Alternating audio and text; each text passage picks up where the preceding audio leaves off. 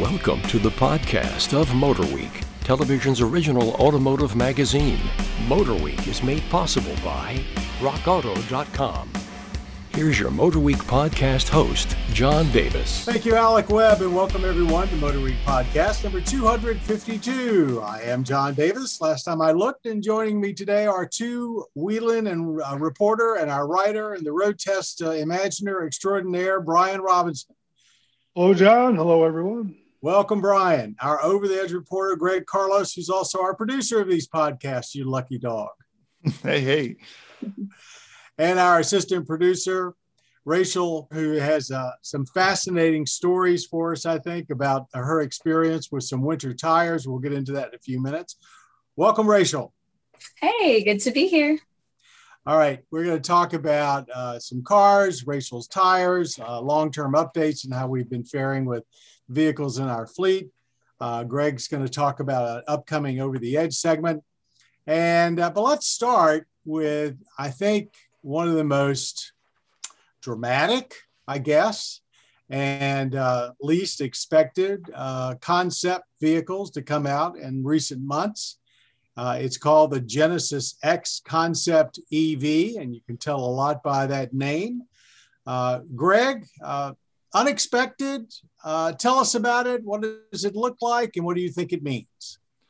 Yeah, Genesis kind of hasn't really made many missteps since they've separated themselves from Hyundai. I mean, specifically with styling. And this Genesis X, the letter X, is a supposedly an all-electric Grand Touring coupe. It'll be Genesis's first EV eventually, because this is a concept vehicle. And it looks the part of a luxury Grand Tourer. It's long, it's low, it's wide. The hood is just super long. Yeah. I mean, looking at it right now from the 3/4 front, it has a very long hood that it will probably be like similar to like a Mercedes AMG GT, where you're looking like miles ahead of you in front of that hood. But the big thing with Genesis is that whole 2-line headlight design, right?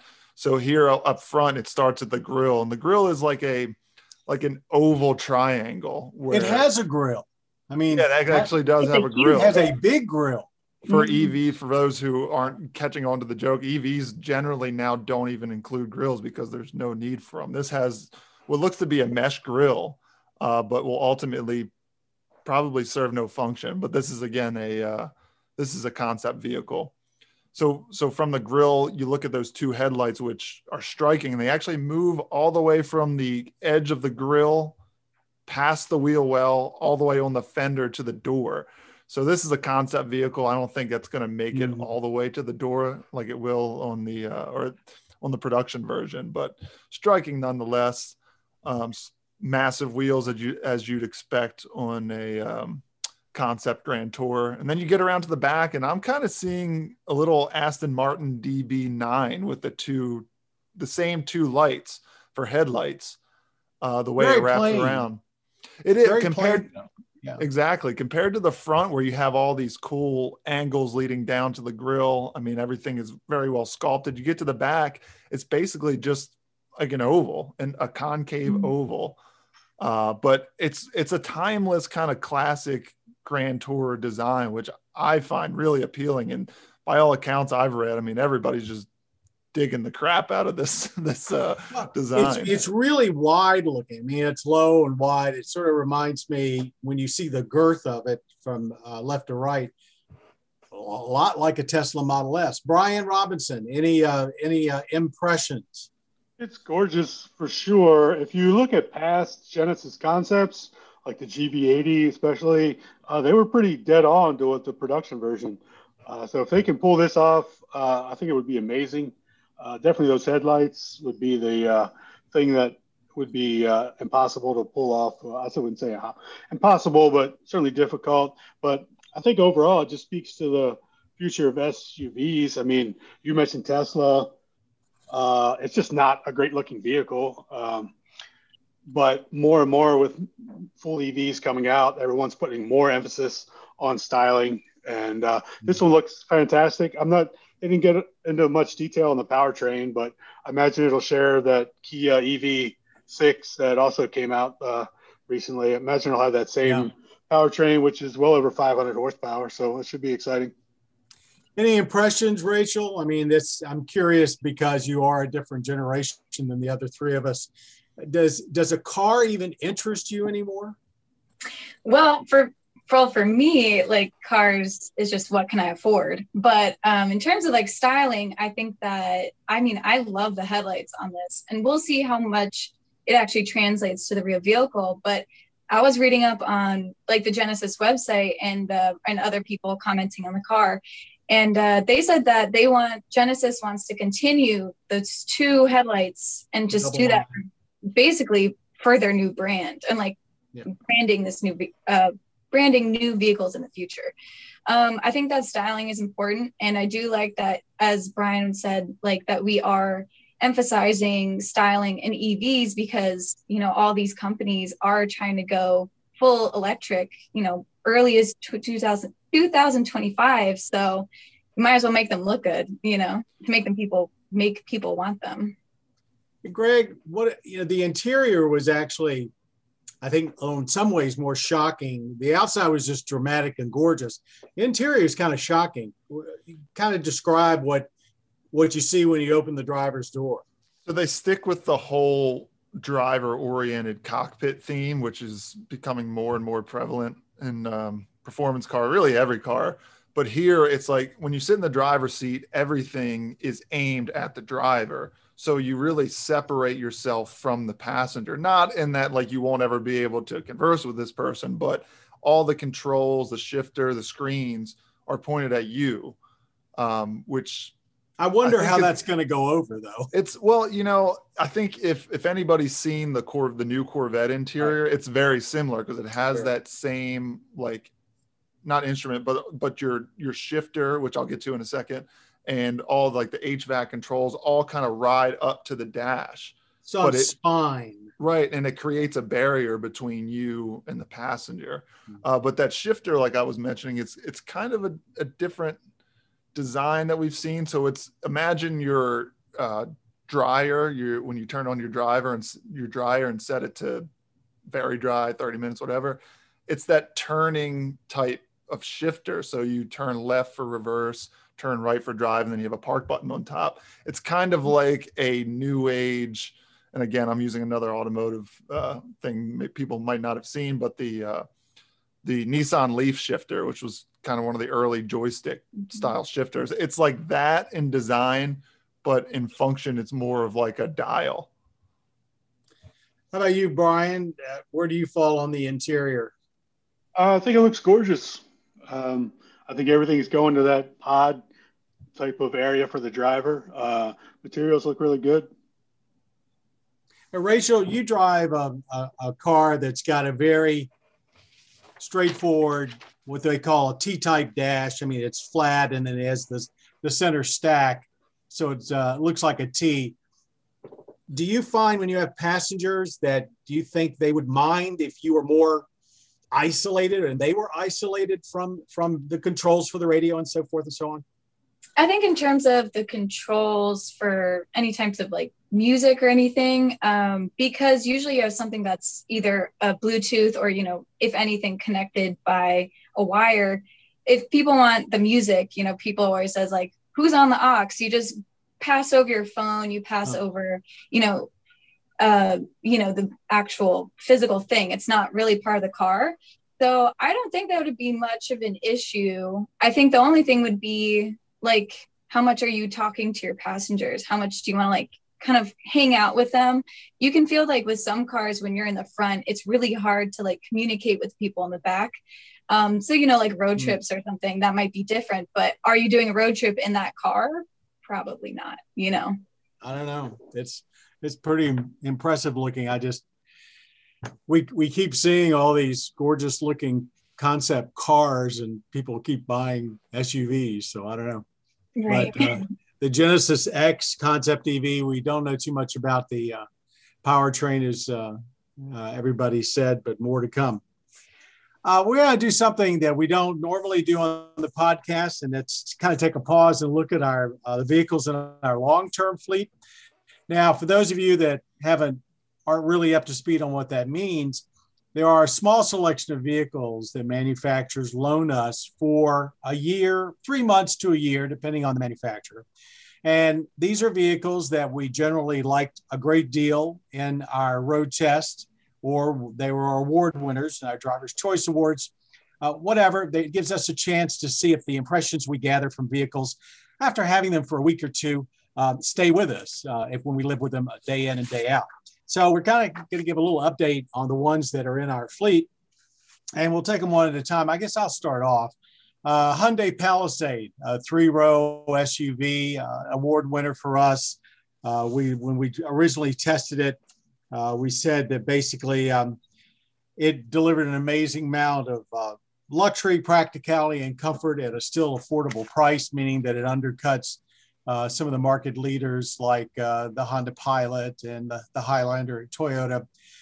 So now, after 15 months and about 22,300 miles, it's going to go back. And I have to say, I've driven it most. It has lived up to its billing completely. It's done well on fuel economy for a big 3-row SUV, and it's pretty big. It's not quite Tahoe size, but it's large. Around 24 miles per gallon. The all-wheel drive system has worked well in snow. The seats, which were hard at the beginning, are still hard, but they were never uncomfortable. The only thing that really bothered me during the whole time we had it is that when you would engage the smart cruise control, it would also activate some of the electronic nannies like lane keep assist and so forth to keep you where you're supposed to be. And you would find that you felt the wheel just jiggle a little bit, even going straight. And I never quite determined whether that was me that was wandering in the lane or whether it was just the systems kind of talking to each other and maybe not quite figuring out. It wasn't big. It didn't disturb you. You got used to it. But besides that, we had no mechanical issues, and it was a great vehicle. And that, and along with its sister over at Kia, the Telluride, they're just two really excellent big 3-row SUVs. And I, for one, and my family are going to sorely miss it. Who would like to talk about the next SUV, the Mitsubishi Outlander PHEV, plug-in hybrid vehicle? I can hop on that one. Okay. We've had that one a long time. It's pushing almost 2 years now. But I think we were all kind of skeptical with that one coming in because, I mean, it is Mitsubishi. They don't sell a lot of vehicles. They kind of get a bad reputation, but it's a really good plug-in hybrid electric vehicle. I mean, we get 22 miles of range out of it when we do plug in, which kind of becomes, because it's not a fully electric, I think sometimes we get caught in the trap of just like not feeling like we have to plug it in because we can fall back on that range of the gas motor. Gas engine. Yeah, but it's really, really comfortable after almost 2 years. Everything's held up well. And again, the whole hybrid system has really been flawless. I mean, you can kind of, when most hybrids, pick out when it lags here or when it kind of gets into like a hiccup mode where it doesn't really know what to do. But this one's been solid since day one. And I think everybody's enjoyed driving it, not only just like around town for errands, but on longer trips, which usually isn't so pleasant in a plug-in hybrid. Surprisingly nice vehicle. Any other comments from anyone? Yeah, definitely the powertrain is a strong point for me. It's been interesting. Ours is a 2019. They updated it for 20 and updated even more for 21. It's got a bigger engine now. It's got even bigger battery. So you got more EV range. So they really made a lot of updates to it, but they haven't raised the price at all, which is awesome. But with the new Outlander coming out in 22, I don't think, have they said whether it's going to be a PHEV in that one as well or not? Nah. They haven't, and they're continuing the one we've got for a while at least. It's a totally different vehicle. It's now based on the Rogue. So there is a Rogue hybrid, I believe. I'm almost 100% sure that it's coming. So maybe they're waiting for that. I'm sure they kind of have to stick with it, because I remember years ago when they were really talking about it a lot. I'm sure they spent tons of money developing it and marketing it. So it's kind of like a big platform for them that they might just have to ride out for a little bit. Yeah. Any comments, Rachel? Because you're one of the people that actually uses these vehicles for production day in and day out. And if not the Outlander, we have the Kia Seltos, the Volkswagen Atlas Cross Sport, and even the Acura TLX. Do any of the long terms fit what you do every day, in and out 50 times with camera crews and so forth, better than the others? I mean, I'm sort of liking it to how families might use them. Mm-hmm. So I have to say, in terms of personal use, the Kia Seltos seems to be my go-to. I think it's also just, it's here a lot. And so I usually take it on weekends, but it's a good size. It's not too big. It's not too small. So we can actually still use it for production. But I always find it's like, I don't really want the monster SUV, because I sometimes have to, my like parking spots are really small. So I don't want the big, like At the your Volkswagen. house. Yeah. And like the Volkswagen's a little big. It's not too crazy, but you kind of feel it. But the Seltos, while still a crossover, still feels pretty compact, not too flashy. It's kind of fun. The color's growing on me. I know a lot of people weren't a big fan of like the star bright yellow, but I think actually after a while, I kind of like it now. In terms of like actual the production, I think the Volkswagen is probably the best, especially for interiors and exteriors, because that's when we have the most equipment. We'll have our huge slider for the DSLR, and we have lights. So like the most space you could ever need, that is what we usually like on production. So I think that Volkswagen is definitely the go-to for that one. It's nice because it's this cross sport, so it's a 2-row, so you don't have to throw down the third row. Right. We hardly ever use a third row for people. Right. Yeah, I love the cross sport. We have that. I'm not sure what the name of the color. It's like a pyrite, dark slate gray. It looks really tough. It's got some big wheels on it. It looks so much better than the regular Atlas. It's still got a really high seating position. Some of the SUVs we've had lately have kind of gotten away from that a little bit, I feel. This one, you really feel like you're sitting up really high. Ours has the 2-liter, which I still haven't fully made up my mind with yet. It's adequate, certainly, but you can also tell it's working. I think with the 6, maybe it would be a little more chill. But so far, I like the Crosstrek a lot, or Cross Sport. Sorry, Cross Sport. Yeah. Yeah. We'll get to the Crosstrek in a minute. Freudian slip. I was moving ahead. Yeah. Well, while before we get to we have a new long-term, the Subaru Crosstrek Sport. Actually, what is this? The third Crosstrek we've had? At least, yeah. But I don't want to skip over the only car in our fleet at the moment, but it is a wonderful car. And that's the Acura TLX A-Spec. And of course, it's an all-wheel drive sedan. As much as we love SUVs and how useful they are, you hop in that TLX and it's like, wow, this is what driving is supposed to be like on an everyday basis. But comments, I mean, I don't know who spent what time in it. I think Robinson and I both have spent quite a bit of time in it, and I think we're kind of swapping it back and forth at the moment. Yeah, because it is. I mean, it's just for my needs, and I do have a kid, and it's another one on the way, and it's fine. I mean, it's tight to get a kid seat back there, but it's also tight getting it into a compact SUV. I mean, it's just like I'd rather have the driving capabilities of this TLX over some of the compact crossovers we've driven recently. Yeah. Yeah, the more I'm in it, the more I like it. We gave that our best luxury car driver's choice award, and I maybe wasn't fully on board with that when we did it, but man, I think it was a great call. It's a fabulous car. It has a really techie feel to it. It's not just a luxury car. It can get a little noisy on wide open throttle, but it's kind of in the right kind of noise. It sounds more aggressive than annoying. And one of our producers actually did a very quick dash to the West Coast and back from the East Coast in it, and drove through all that horrific snowstorm and bad weather that hit Texas in February. And he was stuck in traffic, but he never had a problem with the car losing the all-wheel drive system, losing traction or anything else. So it speaks well for an all-around, really impressive luxury sports sedan. Who wants to approach our newest Subaru Crosstrek? I just got out of it today. Actually, I had to swap for we have a Mercedes GLS I'm taking to the track tomorrow. Yeah. If you're into Crosstreks, it's very familiar. They didn't do a ton with this new update. Probably didn't have to. I mean, it's a terrific little vehicle.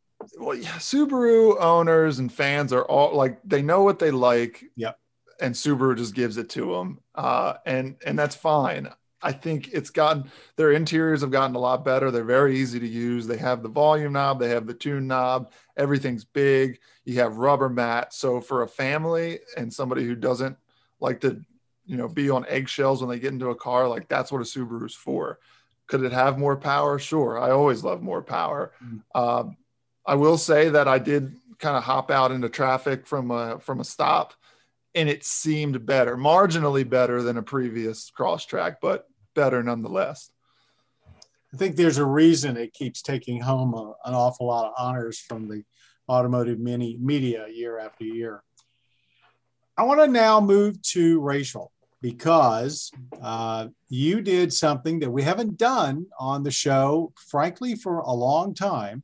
And that was not just a tire test, but an extended winter tire test. And your car, you were nice to volunteer to do the test with it. So why don't you tell us a little about what the tires were, the process, and what you experienced. And we caution everybody, these are not snow tires. That's a term that doesn't mean anything anymore. Mm-hmm. These are winter tires. That's what you buy today. And they're made for extreme conditions. And this year we had one of the worst winters we've had in a long time in the Mid-Atlantic. So it was well timed. So Rachel, take it away. Well, it was very well timed, because actually when we started it, I think the first time it snowed, I was like, I have to get all of my footage. Like I have to, make sure I do all my testing right now, because, and sometimes in Maryland, you'll get one small snowfall and that's it. But time and time again, I had my friends, I'd, be driving this or that, and someone would be like, oh, but it's snowing out. And I'll be like, I have winter tires. So I was really excited about that. And it came in handy a lot. And, there were days where we had to come in and do road tests, and there was maybe like 2 inches of ice, like on the road coming into work. And if I had my regular tires, I don't know if I would have even attempted it. I live like in my neighborhood. I have a lot of street parking. And so I will be doing and a lot of parallel parking on hills. I think I mentioned that in one of my my stand-ups, is like I would actually, be coming out of a snowbank, and I was doing fine. I think I did almost every single condition. I did lose. Before we go any further, these were new Goodyear tires. Yes, brand new. So do you remember the name of the tire off the top of your head? It was a Command. Ultra Command. So Ultra it's the Command. Ultra Command Goodyear winter tires. Right. And this is their completely brand new tires. It's their top of the line new winter tires. So I'm sorry, I interrupted you. Go ahead. Yeah, no problem. So yeah, I pretty much did every single condition, a lot of slush, literally pure ice. One time when we were doing drive-bys, I backed a couple feet down a hill in 3 inches of snow, and I was kind of a little worried that I was gonna have to call someone to haul me out. No problem. So this was the year to have it. And I can see why people compare, tires to the proper footwear, because you don't really notice or you don't realize how much that can make a difference until you get in those situations, and then you see how much they really do. Now, I should point out that Rachel drives a front-wheel drive compact car, and we chose her because that's the most typical type of vehicle. Of course, it's being overtaken by SUVs with all-wheel drive, but where you need the extra traction most is in a two-wheel drive vehicle. Did you notice how different did it drive than the tires that were on your car, which were original equipment tires? So actually I recently switched my tires back, and I definitely felt a difference the second that we switched both times. And they did feel a little sturdier, like a little kind of more to it. Which ones? Which ones? Sorry, the winter tires. You could tell that the acceleration is slower, which is good for winter driving, but it does take a few more seconds to get up to speed, like let's say on the highway, for at least like fast acceleration purposes. And I did notice that my miles per gallon were going, at least in the very beginning, it was, only a few difference, but by the end, I used to average, let's say 36, and I was averaging maybe like 30, Okay. So it ended up to be a bigger difference by the end.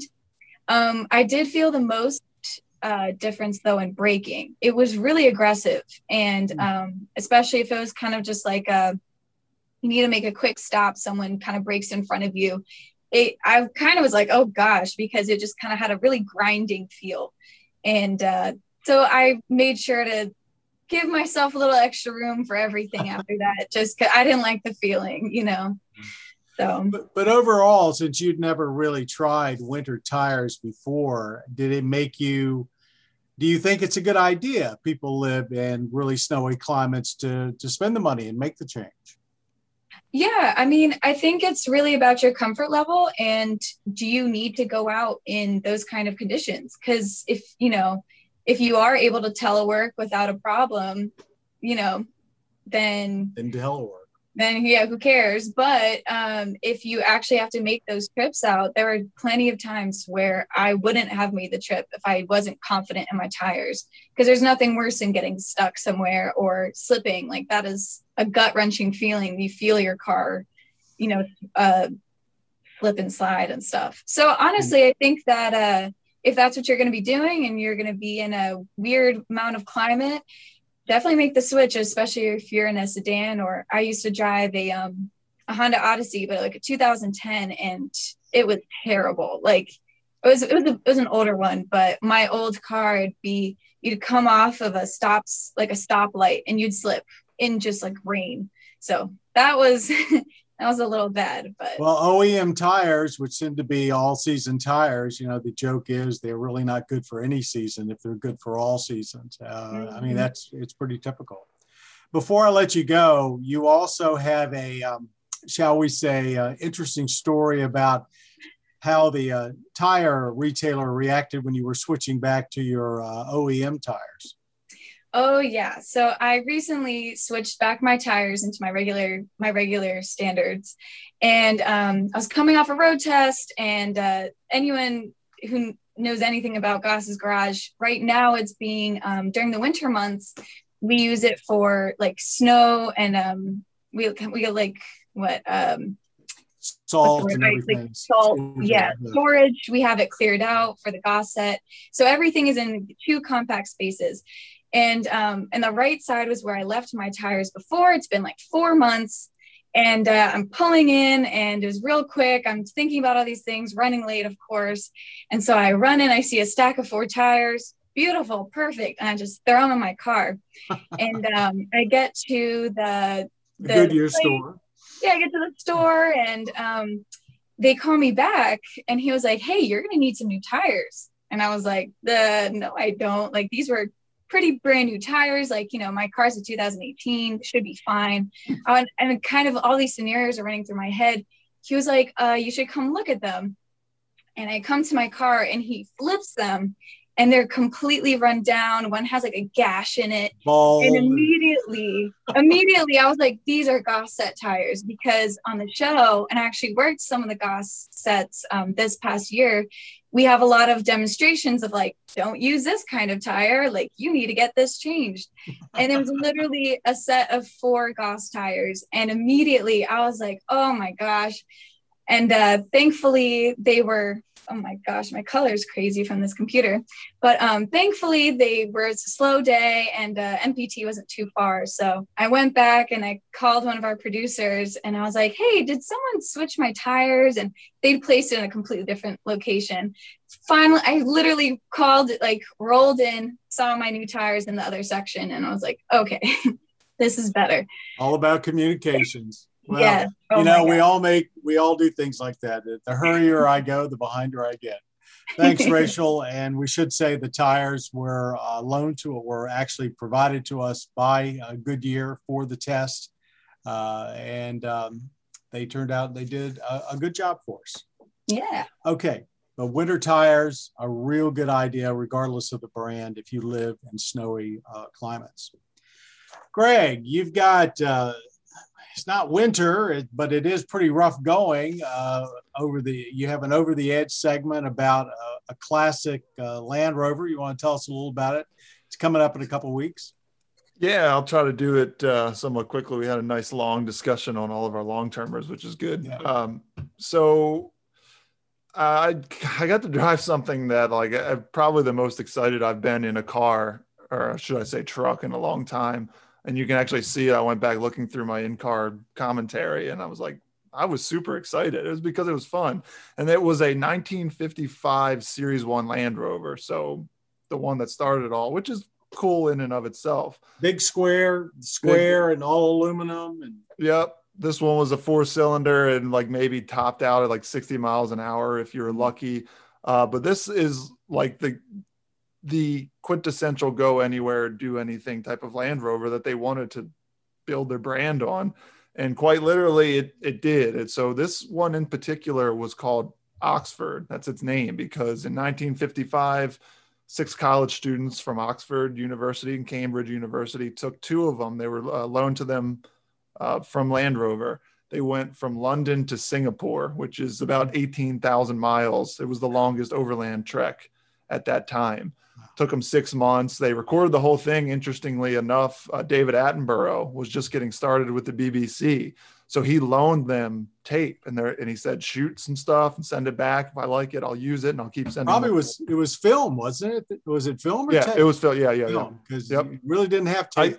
I'm so used to interchanging different words because we don't shoot on film anymore. It's all digital. But I say film, I say shoot, I say we don't shoot on tape anymore. So yeah, exactly. No. Anyway, so the 2 made the trip. They made it to Singapore all in one piece. I mean, they had issues along the way, and I'll show some really cool footage from back in the day, real archival footage of some of the bridges and passes they had to go through.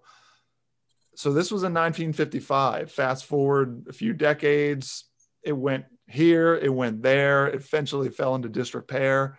2017, it was found and restored as close to original as possible because the frame had rusted out. They had to make some modifications.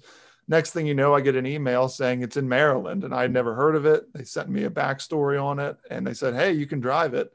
So we took it to one of our off-road playgrounds in Annapolis, and they let me tool around in this thing for about an hour or 2. And it was awesome. I can't imagine spending 6 months in this thing. I mean, a couple minutes was fine enough, but the fact that the story is incredible. And now, so it did the whole overland. It actually in 2019 went back from Singapore to London. Then came to America. It drove across America, met us in Maryland. And then like a week or 2 after that, I think it went to New Zealand, where it might still be. And the whole goal is to keep it running for every continent. And I got to be on a very small portion of that tour. So it's really cool. I can't wait. It sounds like a great segment. You know, really, when you think about film and how perishable film is, and probably wasn't even transferred to videotape until, I don't know, at least the 70s maybe. it's pretty remarkable that survived. Yeah. I mean, that's really part of why the story is so cool, because it wasn't a given then that people would document a trip like that. And this is a true overland trip going through places that weren't civilized. So not only were they making the trip and documenting it through journals and things like that, but they actually had tape, which is why film, which is why it's so cool. But the David Attenborough connection is pretty cool too. All right, thanks everybody. Let's move on to our lightning round. And Brian Robinson, I'm going to ask you to comment on this first. And here we go. We happen to be recording this podcast on April the 1st. But the April Fool's Day shenanigans in the auto industry started a little early for Volkswagen. About 3 days before April 1st, Volkswagen decided that in the US, they were going to change their name from Volkswagen of America to Volkswagen of America. And that's in honor of the fact that they've said that within 15 years, they're going to be an all-electric car company. The German automaker published a press release and took to social media claiming that it had officially changed its name in the US to Volkswagen, and a nod to their future plans. Now, I'd like to note that this move was, in fact, a joke. It was an April Fool's joke. It just came out around what? The rumor started, I think, on March 27th, so people hadn't thought that far ahead yet. Considering the proliferation of misinformation on the internet and VW's own transgressions, what is it a good move for the brand in this country? Volkswagen. Yes, Volts, Volts. Thank you. Volkswagen, yes. I assumed it was a joke when I saw it, but then the more I thought about it, the more I wanted it to be true. I'm like, this is the most brilliant thing I've heard in all my time at Motor Week. Like, why wouldn't they do that? That is so genius. But then I found out it was definitely a April Fool's joke. But as much as I want it to be true, it's still a good thing. Anytime you get people talking about your brand, I think that's a positive thing. So it kind of worked on two levels there, because the electrification and then the fact that most people call it Volkswagen anyway. They just pronounce it TS. But yeah, I read a couple of articles, and maybe I'm just not deep enough of a thinker. But people were like, well, considering the fact that they had lied about the emission scandal or the emissions with their diesels and everything like that, like they shouldn't have done it. I don't know, man. Like, it was a joke, folks. Like Robinson said, and I had my doubts. Like, they was actually airing on national news saying that they had done it. But the whole time I'm thinking, don't you realize April Fool's is like just around the corner? And this isn't the first time an automaker has done it. Usually it's something smaller, like they're going to come out with their own brand of like cat helmets or something like that. But this was I think it's fine. It got the people talking, and like Robinson said, it very well could have been true. And I would have just been like, okay, it's Volkswagen now. Well, I have to admit, when I first saw it and it leaked, I think on the 27th or so, I thought, well, okay, I understand it. They've got the new ID4 of their first all-electric vehicle. So I'm curious, Rachel, were you fooled or not? So I was I guess I was on the fence about it too. I saw it, and I what's funny that Greg said that like Volkswagen, like people actually pronounce it like that. I kind of agree. It was like the first time I was like, oh, it kind of makes sense. Like, and I think that was it would have been a cute, like, actual PR stunt for them to like actually rename it. I did see that it did mess with the stocks a little. And so that might be one thing that might be detrimental with them, because it raised their stocks 5%. And, but now that they went back on it, everyone's kind of in this, the stock market has been kind of crazy anyway. And so I think that actually might put them into some little trouble. I don't know, the specifics on that, but I think if it was a smaller PR stunt, it might have been, I guess, a little easier to manage after. Like if they had come out today on April the 1st with it, and by 11 o'clock or something said no, but giving people 3 or 4 days to think about it gave people entirely too much time. At least the head of the company isn't like saying they're going to take the company private on social media and all kinds of stuff like that. That's true. I'm not going to mention any names, but I think everybody knows what I'm talking about. So if you have a Volkswagen, you still will be able to buy a Volkswagen, at least for a while. You never know once they've made their switch to, maybe they were testing the waters for when they finally do make their switch to all electric. But that was, I do think that we all need to relax and be able to laugh a little bit. Take a joke. Both ourselves in this industry. And I think it provided some much needed levity. I'm just amazed at the number of people that are so upset about it because they took it seriously. Lighten up, folks. All right, do we have a viewer question? Yes, we do, from Jay. Very nice comments, has enjoyed the show. Thank you, Joe. Now, he would like to see us demonstrate that 3 or 4 golf bags can fit in a trunk of a new vehicle or the front compartment if it's an EV. His reasoning is that he goes golfing with his buddies, and when it's his turn and he's driving an Audi A5, he'd like to have a vehicle that can easily accommodate 4 golf bags.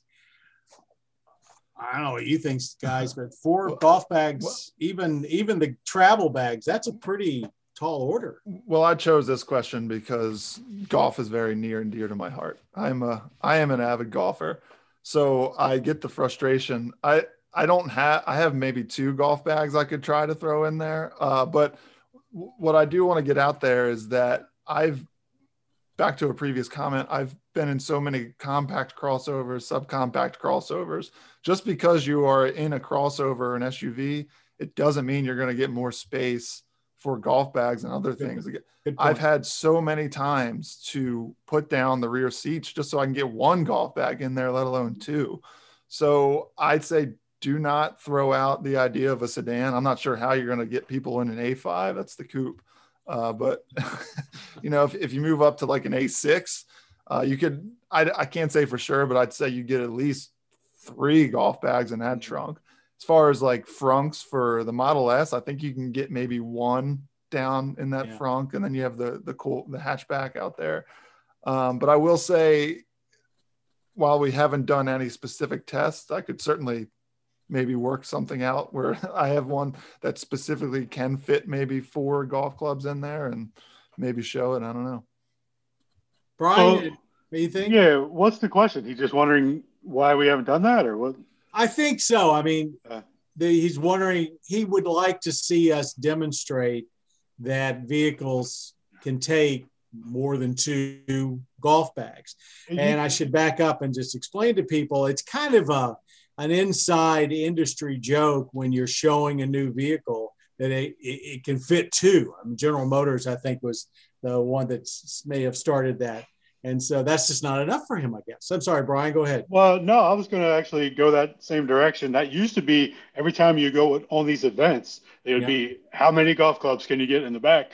But now everything's, I don't know, I guess golf is still as popular as it was, but now everything's made for people with active lifestyles, which include like mountain biking and backpacking and all that stuff. So now when you go on these events, they show that you can fit a mountain bike in the back or whatever. And they seem to have forgotten about the golf clubs. I guess they're aiming for a younger, more athletic clientele than someone that rides around in a golf cart. Well, give me 4 and I'll try to fit it on the next road test. So. Okay. Well, let me know. The stipulation is that I then have to play around. So I think we have to work something out with a local golf course. So Jay, we'll do our best to try and meet your requirement. I think it's going to be a little tough for us, but the fact is there are very few vehicles that aren't big SUVs that can fit 4 golf bags in it. That was actually going to be my main point, was like, if that's a serious consideration for you, like think mid-size SUV and above. Q7, folks, huh? Something like that. Yeah. Any rant and raves for anybody as we get towards the end of our podcast? Anything? All right. Go ahead. I have one because this one has been bothering me more because last year you'd only see it maybe in a few luxury brands or performance cars, and it's the automatic tightening seatbelt. And I hate it. I really hate it. And That's just for me personally, I just I don't like it to be too tight on me. I like I'll always pull it, but it was kind of every time, especially as a road test person, I'm constantly hopping in and out of the car. Like when I'm doing GoPros or anything like that, I have to run out, and every time it and it just keeps getting it. Now they're going to be more standard on a lot of the daily drivers, which we've seen more in 2021 cars. So that's my big one. I'm not a fan. I know it's probably more of a safety thing, but I'm also a person that's just a nauseous person. So having another super tight thing on me just like isn't my favorite. So that's my big rant. You know, it's odd because my wife also does not like it, and she's very touchy-feely. I'm not very touchy-feely, and I like it. It's kind of like a hug. It's like a nice hug. Maybe it's the hug I've been looking for my whole life. Good. Yeah, I'm not touchy-feely at all, but it is like a warm embrace when you get in the Mercedes, and it like snugs you up, and then just lets go a little bit, and it's like, okay. For me, I think there's something to this, Robinson. I feel like this has turned into much more personal than I expected. This might be like a sociological experiment. The old thing is, I'm also a very touchy-feely person. I'm very much an affectionate person, but man, I think it also surprises me every time, and it's just that extra like tug and nope. Interesting. Since we're on seatbelts, my problem is not so much the grab; it's that if they ride up on your neck, that's the thing that I hate. It's just like it becomes very irritating. But thank you, all the safety advocates, for giving us seatbelts that make you feel like you're in a torture chamber at times. on the other hand, obviously some people like it. So what does that say about us? All right, I think that's probably a pretty good place to wrap this one up. Thanks everybody for being a part of our podcast number 252. Thanks to Rachel, Brian, and to Greg. And thanks to all of you out there for joining us today and listening to us or watching us. And speaking of watching, we want to make sure we invite you to catch Motor Week every week on your local public television station. And if you have lost us and can't find us, it's pretty easy to find us. Go on to our motorweek.org website. At the upper right, it says about the show. Hit the tab, pull it down, put in your zip code of your city, and your local station will pop up with the air times. And it's a very accurate description of when we're on, and we're seen all around the country. If you can't hit us up there, then Tuesday nights and throughout the week on the Motor Trend cable channel, you can also find us. Or you can find everything we do over on our youtube.com/MotorWeek channel, including a lot of our flashbacks and classic road tests. And we invite you to just basically, everybody's binge watching these days. Well, if you go there, you can certainly binge watch Motor Week. Please join us there on any of the social media. We're there for every screen you've got. And we'll have another podcast coming up in a couple of weeks. Until next time, I'm John Davis. Thank you all for being a part of Motor Week. You've been listening to the podcast of Motor Week, television's original automotive magazine. Motor Week is made possible by RockAuto.com. For additional information on podcasts, videos, and showtimes, visit our website at motorweek.org. And watch Motor Week, television's longest-running automotive magazine series, each week on your local PBS station.